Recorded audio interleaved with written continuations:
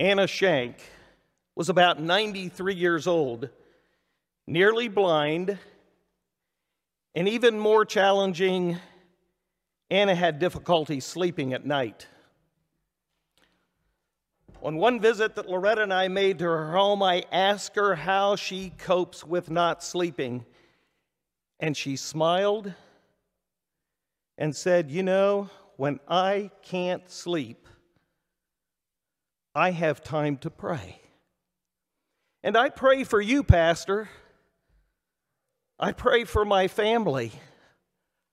I pray for the members of our church. I don't have much, but God has blessed me richly, and I am so grateful.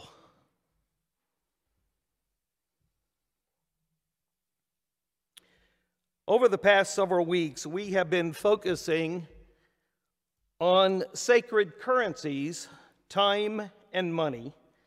And this morning we focus on sacred currencies and compassion for the poor.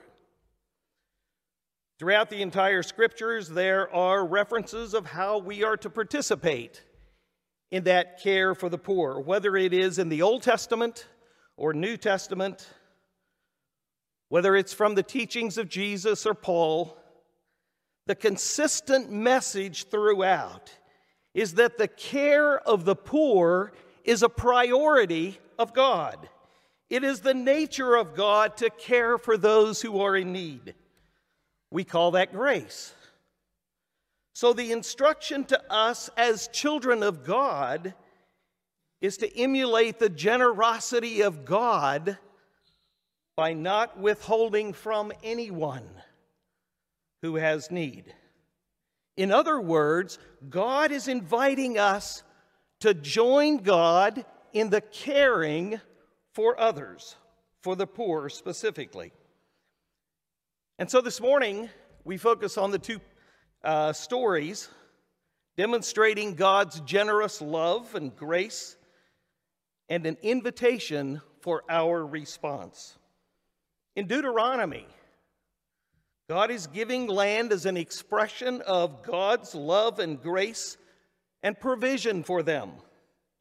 A reminder that all that we have belongs to God. Nothing we have belongs to us. And we belong to God. We came into the world with nothing. And God promised to meet our needs, invites us to give generously to those in need, and we leave the world with nothing. Our value is not based on what we have or how much we're able to accumulate. As a result, we have an opportunity to bless God's children with what we steward. And then in 2 Corinthians, we have a fundraising letter from Paul to the church at Corinth. And I say it's a fundraising letter because indeed that's what it is.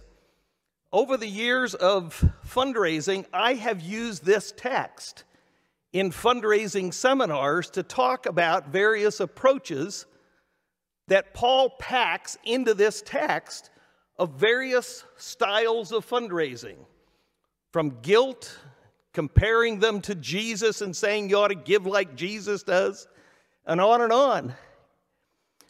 But it's all in this text. That's not what I'm going to focus on this morning, however. But Paul begins by describing the churches in Macedonia who have been so blessed by the grace of God that even though they are living with persecution and disaster, their abundant joy in spite of their situation has overflowed in great generosity. For the church in Jerusalem, which is believed to be an offering for the poor, and in fact, Paul goes on to say that the Macedonian churches voluntarily gave according to their means, based on what they were able to give, and they went beyond. and they begged to earnestly participate as partners in the ministry to the saints. It sounds like a bit of a formula if you put it together, because of the generosity of Jesus for the church in Macedonia, plus the abundant joy on the part of the Macedonians, results in great generosity. Over the past 4 years particularly, I have become keenly aware of needs among us, both locally and in my work in Southwest Louisiana with Mennonite Disaster Service. In fact, if I were to have given this sermon 4 years ago, Phil, it probably would have sounded very different than it does today.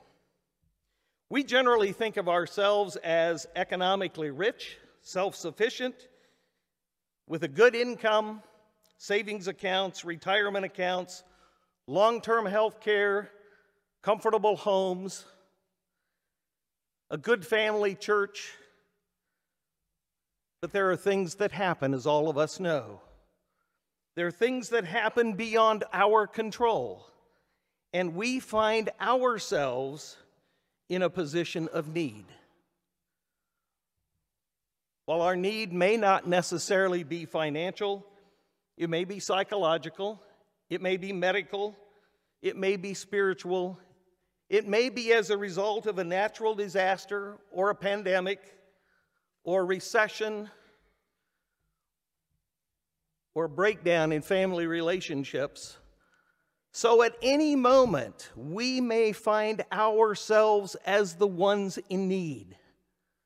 The good news is that God cares for us. And God loves and cares for us through others.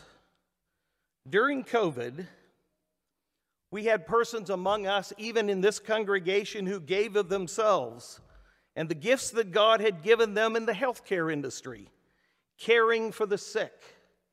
There were others who were teachers and administrators who gave of themselves in caring for students, our children. Our pastors used their gifts and their role to give of themselves to walk alongside of families who had lost loved ones. And our pastors put together services that were in new formats to help us stay in contact with each other and still stay safe through COVID. But there were moments throughout the last several years that these essential workers, in the midst of all of it, became tired and discouraged and were worn down and needed to be cared for. They became the needy among us. Seldom did we hear them complain. About a fourth of my time since January of 2021, I spent in Southwest Louisiana as the response coordinator for Mennonite Disaster Service. Southwest Louisiana suffered from COVID just like we did in Harrisonburg in 2020. But that's not all. On August 27th of 2020, Hurricane Laura,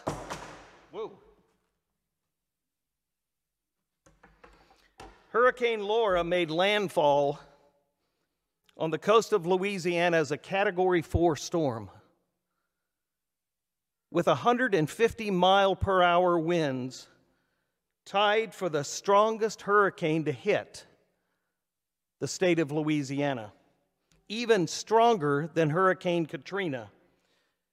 Less than a month and a half later, on October 9th, Hurricane Delta, a Category 2 at 100 miles per hour, followed the same path as Hurricane Laura.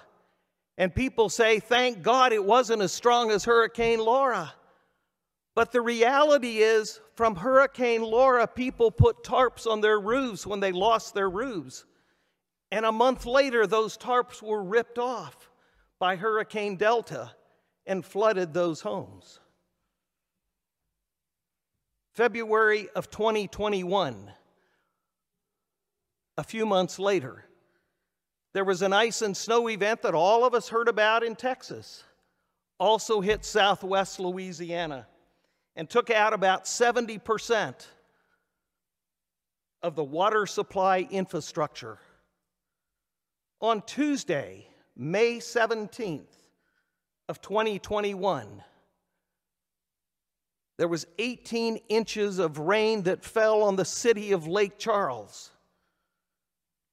in 3 hours. And so the families whose homes flooded from Hurricane Laura and again from Hurricane Delta were flooded again the third time from the 18 inches of rain on May 17th.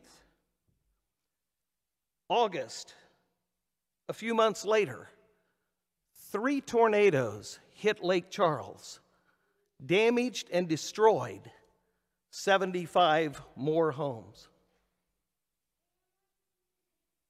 That's southwest Louisiana.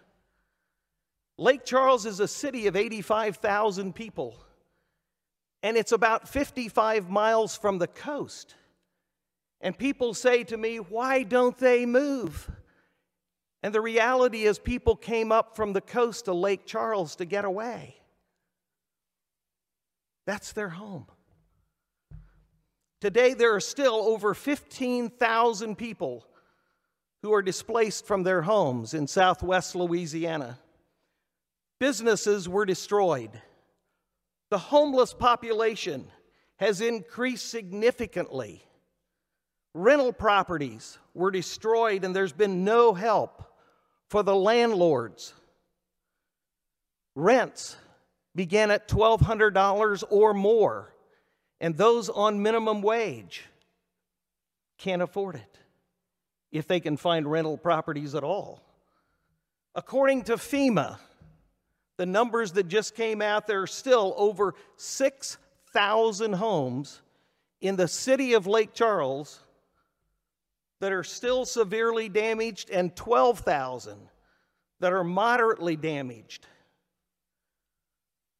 Homes that have new roofs on them today are still uninhabitable because of the mold that exists inside those homes.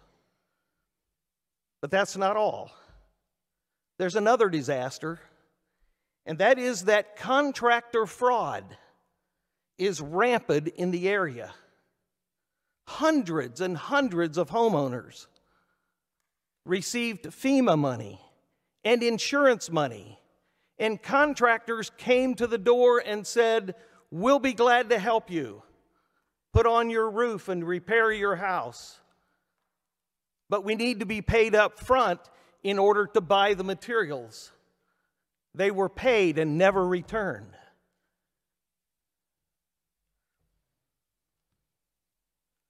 But there was little news about the disasters in southwest Louisiana in 2020 or 2021. And you'll remember 2020 because COVID filled the news. And as you get to the end of the year, it was the elections.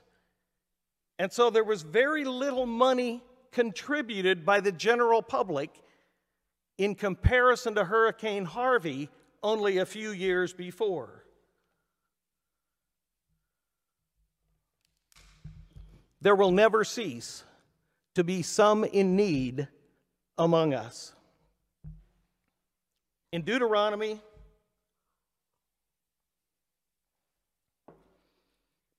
if there is anyone among you in need, a member from your community or anyone from your towns within the land that the Lord your God has given you, do not be hard-hearted or tight-fisted toward your needy neighbor, You should rather open your hand, willingly lending enough to meet the need, whatever it may be. It's an invitation for us to live with open hands to others, being willing and ready to respond to the needs of others without expecting anything in return. I like to think of our responding as responding with our total being. It calls for us to respond with our eyes wide open, watching for those around us who are struggling and those who are in need. It means being welcoming and being sensitive to the poor, the immigrant, the refugees, the families, the neighbors, those within our family. It calls for listening.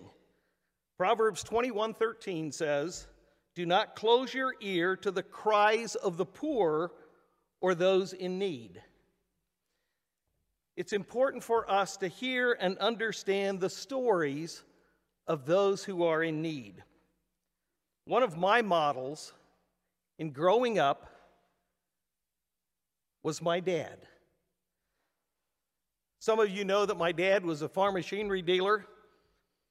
And when the customers came into the dealership, we would often hear them say, "I want the price of a new tractor or a new combine." And Dad would invite them into his office, and he'd reach up on the bookshelf and grab the price manual and place it on his desk. And after a while, the door would close to his office. And we would learn later that the customer really didn't want the price of a tractor. He didn't want the price of a combine, but rather he wanted a listening ear, someone who cared. And my dad was known in the community as one who cared for others, not just as customers, but as persons that Dad loved and appreciated. So it calls for us to also speak, not only to see or to listen, but also to speak on behalf of the poor, being advocates for those who are in need. I'm so grateful for the Park View Mennonite Church and the Compassion Fund and the many who give to that Compassion Fund to those who have needs within this congregation and within the community. There are times also when it's important for us to say no to putting a Band-Aid on homes rather than repairing them in the way they should be fixed to mitigate against the next storm. We can do better. It means finding partnerships and reaching out to potential partners and funders who will share the same mission of assisting the poor. It means developing relationships sometimes with local, state, and federal leaders to explore ways of working together to meet the needs of those who are not able to recover from disasters on their own. In both passages of Deuteronomy and Corinthians, there's an invitation to action, to do something with the sacred currency that God has given us on behalf of those in need. And so open your hands, as Anna did in opening up her heart in prayer. The Park View Mennonite Church is known for doing something. You're a giving congregation, and many of you serve on boards within this community. You open your hands to making a difference in the lives of persons in need. In March of 2020, you opened your hands during COVID when members of this congregation helped to make masks for first responders. Persons from the congregation participated and invited others from other Mennonite churches in the community who joined us as well. And then persons from other denominations joined in, and in total, we made over 10,000 masks and distributed over 16,000 to persons in the community. You opened your hands in responding to making Tyvek gowns. If you don't know what Tyvek is a wrap that we use on new homes.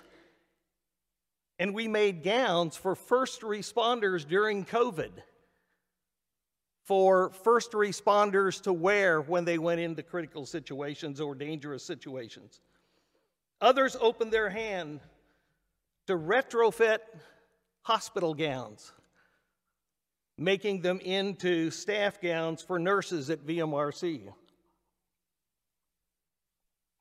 There were others who opened their hands in taking meals to students, EMU students, who were in motels and in Airbnbs. And later there were others who participated in helping to park cars at the vaccination clinics or helped in the support lines at JMU. In all, there were 275 persons, at least, who opened their hands and voluntarily and joyfully responded in love to those in need during COVID. In 2 Corinthians 8, Paul says, "For I do not mean that there should be relief for others and hardship for you, but it is a question of equality between your present abundance and their need, so that their abundance may also supply your need, in order that there may be equality." I thought that was meaningfully portrayed this morning. And so thank you very much for doing that during the children's story. But it's an attitude of abundance as we work together rather than an approach of scarcity, an attitude of scarcity. What it means is sometimes repairing a car for someone who is in need. Other times it's providing groceries through the Compassion Fund, covering a month's mortgage for someone. It may mean replacing a roof and redoing the inside of a home. It may mean providing a functional bathroom to persons in need. It may be adding a handicap ramp or building an entire home for someone. I love the image of the Amish barn raising. When a neighbor loses his barn to fire or wind, everyone comes together to rebuild that barn. But the next time, it may be me, or it may be you, that needs the neighbors to come to assist.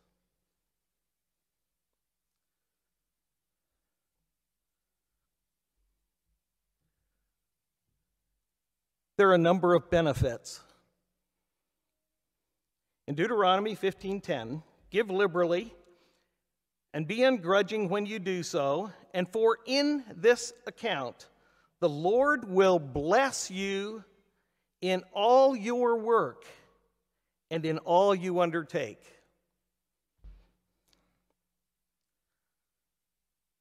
That's a bit uncomfortable sometimes for us because we generally like to think of ourselves as giving without expecting anything in return, and to admit that there are blessings and benefits to giving makes us feel a bit uncomfortable at times.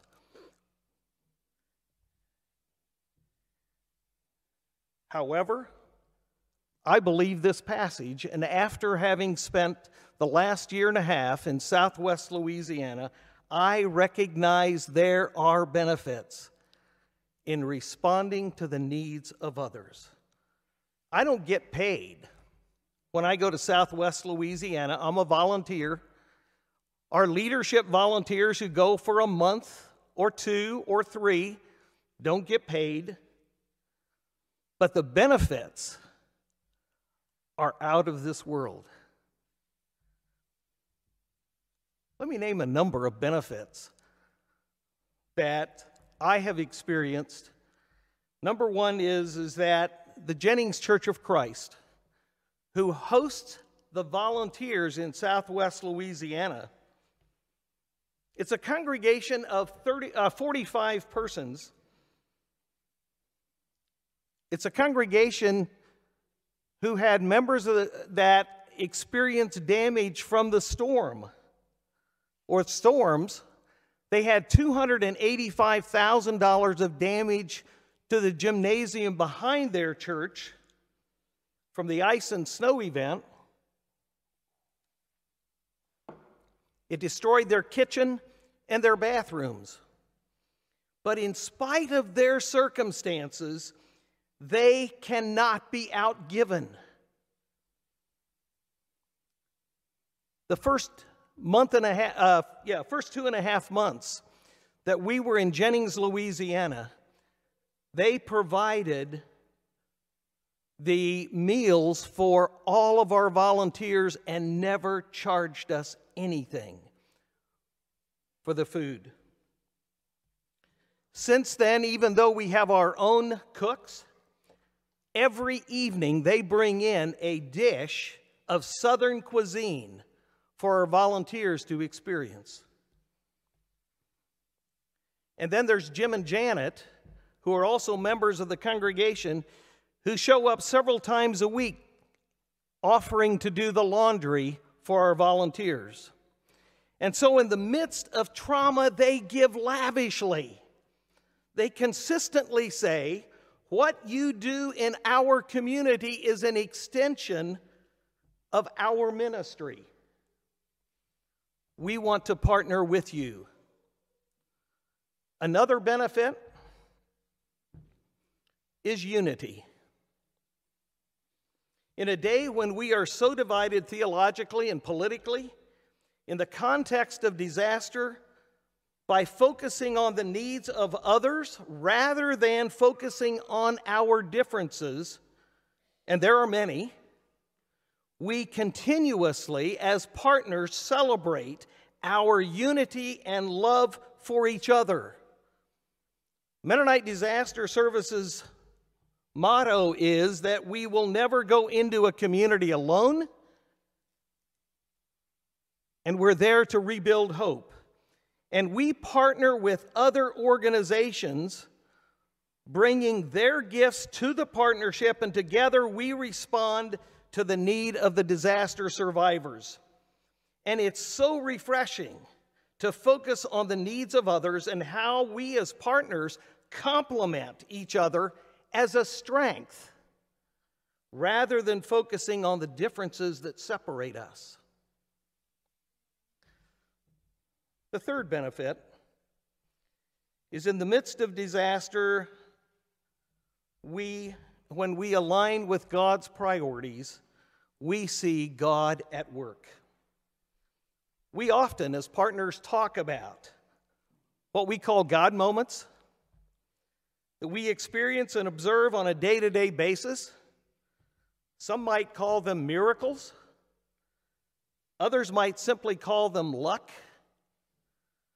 But they are things that we didn't plan for and things that we can't explain. And we celebrate them when we see them. There was a week when we needed electricians. And the next week, there were 2 electricians that showed up in the weekly volunteer group that came in. Several weeks after that, we needed plumbers. And in the next group, there were 3 plumbers that showed up that week. The last week in March, we needed an excavator operator to demolish a house trailer. We didn't know where we were going to get one, and I was thinking about calling around to see if we could find one, and one showed up in the next week of volunteers. Luck? Or was it God at work? And then There was the first home, one of the first homes that we worked on in the city of Iowa. And for those of you who know the spelling of Iowa, this is spelled the same way, but in southern Louisiana, it's called Iowa. I met with the mayor early one morning for about an hour and a half, and at the end of our conversation, he said, "I need to introduce you to the person in charge of permitting and inspections." And her name is Kimberly. So when I met Kimberly, Kimberly asked, "What kinds of repairs are we going to be doing on homes?" So she would know what kind of permits to give us. And I said, "We'll be replacing some roofs and doing soffit and fascia work. We'll be doing some floors, drywall, painting." But I said, there's one house that I'm very concerned about right now, because it's a house that has a sitting room in the back where the floor in the middle of the room has dropped 4 inches. And they've thrown a piece of plywood over that 4-inch drop to keep from falling into the crawl space. And she interrupted me and said, "You're talking about my grandparents." And I said, "Who are your grandparents?" And she told me. And I said, "You're exactly right." And she said, "Thank you, thank you, thank you for being willing to help my grandparents." They were in their 90s. "And we'll work with you on permitting and inspection to make sure you don't have any problems." So when we align with God's priorities, we will be blessed. So if there is anyone among us of need, may we open our hands and we will be blessed. Amen.